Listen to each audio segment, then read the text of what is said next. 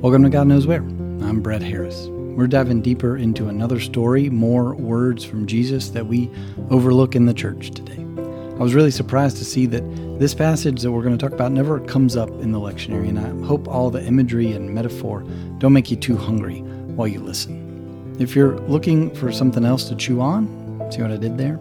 Check out Good Faith Media's new narrative podcast, A Second Language. It's a look at Second Baptist Church in Little Rock, Arkansas, a mostly white Baptist church in the South, and what its experience can teach us about life and death, hypocrisy and honesty, faith and fear, the risk and reward of talking about hard things. The trailer is out now, and the full show will be available tomorrow, August 23rd. Thank you for listening to God Knows Where, for loving the show in all the ways that you do, and talking it up to all the folks that you've shared this show with. Thank you from the bottom of my heart. I hope you're enjoying this new series, and I'd love for you to let me know what you think over on social media. Find me there, send me a message, or find me in real life and let me know what you think. For now, though, I hope you enjoyed today's episode, Yeast of Burden.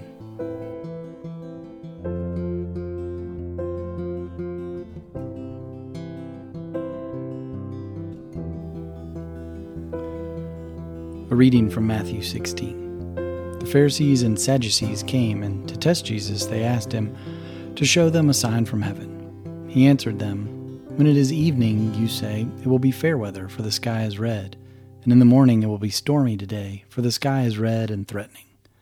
You know how to interpret the appearance of the sky, but you cannot interpret the signs of the times.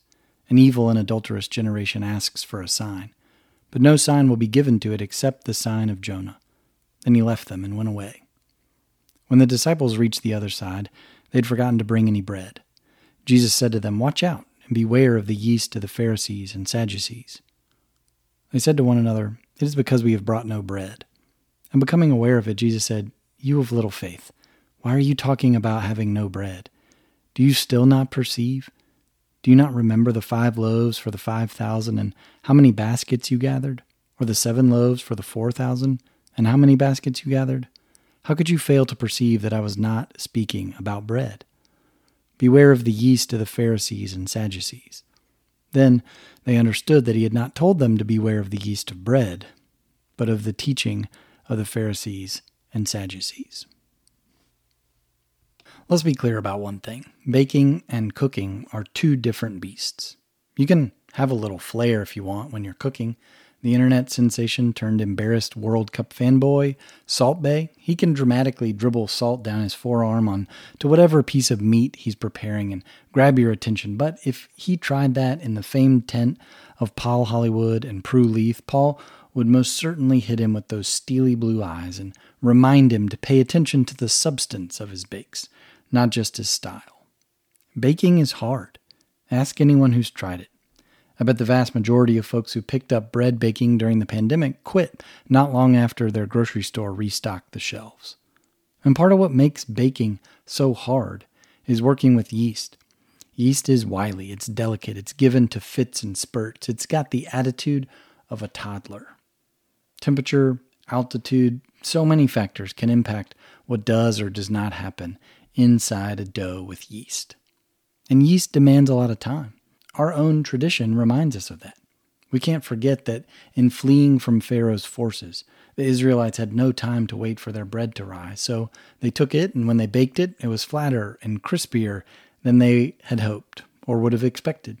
That bread, eaten during the Passover meal of remembrance, looks and tastes and feels nothing like the Hawaiian rolls we often dip in our grape juice or eat with our wine during communion, or the sourdoughs that we create in our homes.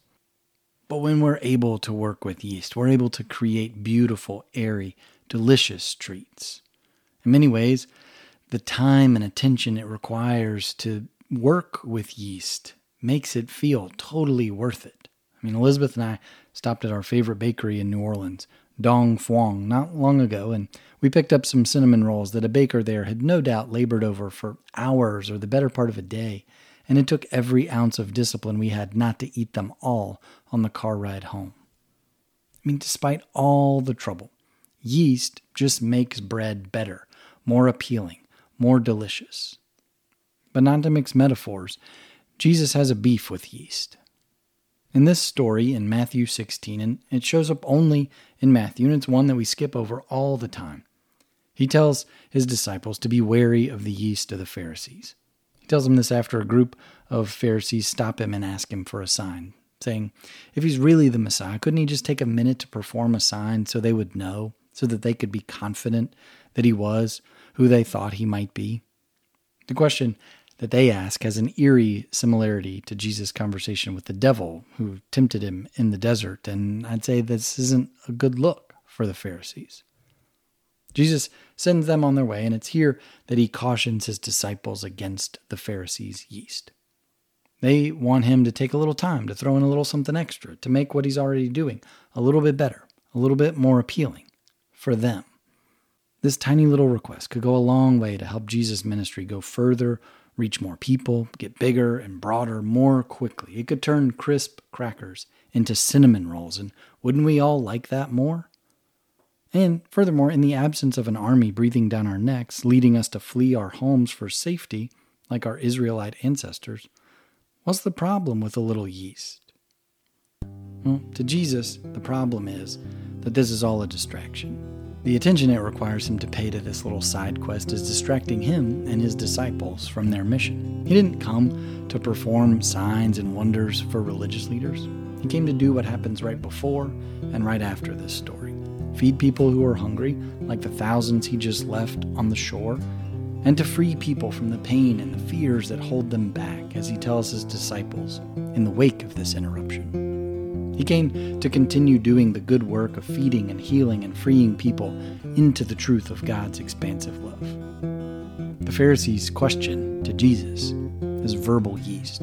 It's demanding attention best directed somewhere else. It stops Jesus in his tracks. He can go nowhere else until it's been addressed.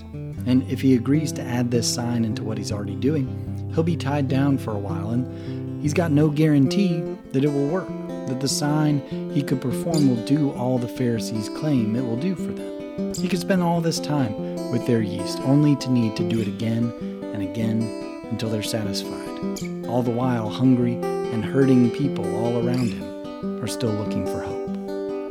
I think Jesus is right. We've got to be aware of what within the religion that we've built up around the tradition that we inherited from the Israelites who left their yeast in Egypt. We got to be aware of what distracts us from continuing to follow where God is leading. We've got to pay attention to the requests that come our way that have nothing to do with sharing good news, but that attract our gaze, like the light at a Krispy Kreme telling us fresh donuts just came off the line. The yeast of the Pharisees, as Jesus sees it, as he tells us about it, the yeast of the Pharisees is the first ingredient in mission creep. That ability any organization or group has to have a clear focus and to slowly let other things along the way distract them until they're focused on something entirely different in just a short amount of time. Not surprisingly, I love the way Will Campbell talks about the distractions we allow to take the church away from the good news. He does it in his book, 40 Acres and a Goat. Riding around in his car and recounting his ministry to his fictionalized passenger, T.J. Eves, Campbell asked T.J. to grab some of the papers out of the back seat and start reading them. They're bulletin inserts and flyers from a number of churches Campbell had visited, highlighting ski trips for Jesus and sports leagues for Christ and many other programs that Campbell sees as distractions from the real work of the church. Eves pushes back and says these programs are harmless and the infrastructures built to support them undoubtedly bring more people into the church. And isn't that a good thing? And Campbell can only respond with a question. What does any of it have to do with the gospel? It's a good question.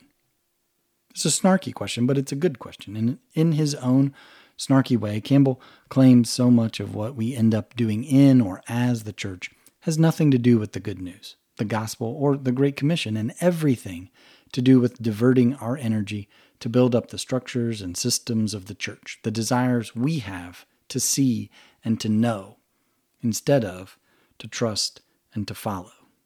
It has to do with the fact that we've taken Jesus' mission, and with every little distraction we entertain, like this one from the Pharisees, we slowly creep away.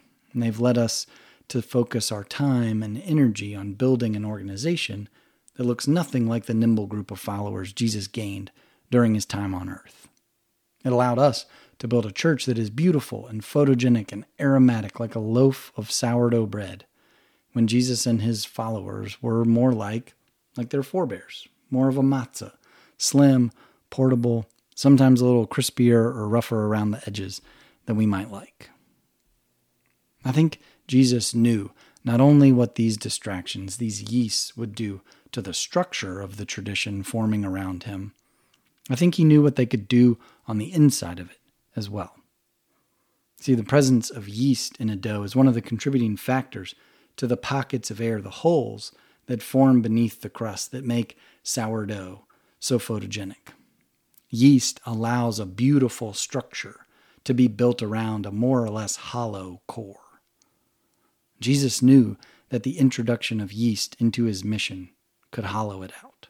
It could make it all about what others saw and not what it was accomplishing in people's lives or whom it was able to nourish. So, in following Jesus down the roads that he takes, because of all this, we have to ask ourselves, are the questions or requests that we're responding to, the things that we're receiving from or making to the church, are they leading us to follow Jesus on his mission to repair and reshape and reconcile the world?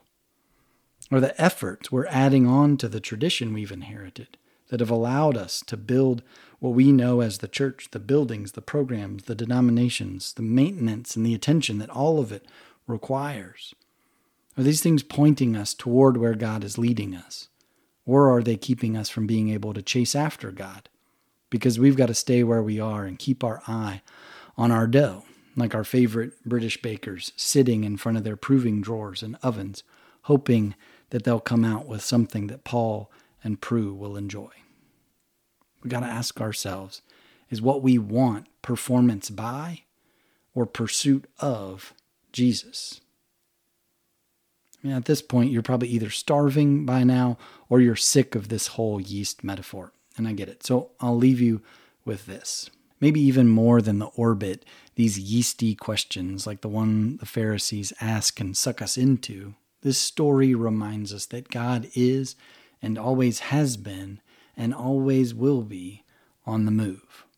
God has perpetually called us to come along for the ride, whether it's leaving Egypt behind or traveling with the Israelites in the wilderness or going with the people even as they were driven into exile, or leaving boats and nets behind to follow Jesus. God has always been moving.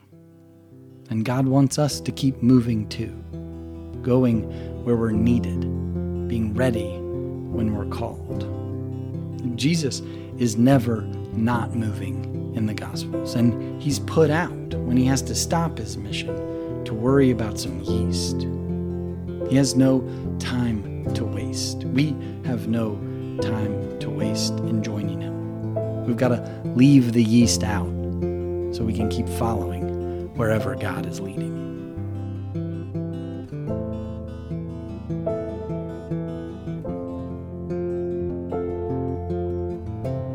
God Knows Where is written, produced, and edited by me, Brett Harris, with music by Thomas Steinwinder and Michael Trest, and unwavering support from my wife Elizabeth. If you like what you hear, I'd encourage you to share God Knows Where with your friends and family, and give us a review in Apple Podcasts or wherever you listen to this show. It would mean the world to me, and it'll help more people find God Knows Where. Thanks in advance for your help and for being here and for listening. Until next time, take these words from William Sloane Coffin with you. May God give you the grace never to sell yourself short. Grace to risk something big for something good. Grace to remember that the world is too dangerous for anything but truth and too small for anything but love. So may God take your minds and think through them, your eyes and see through them, and your hearts and set them on fire.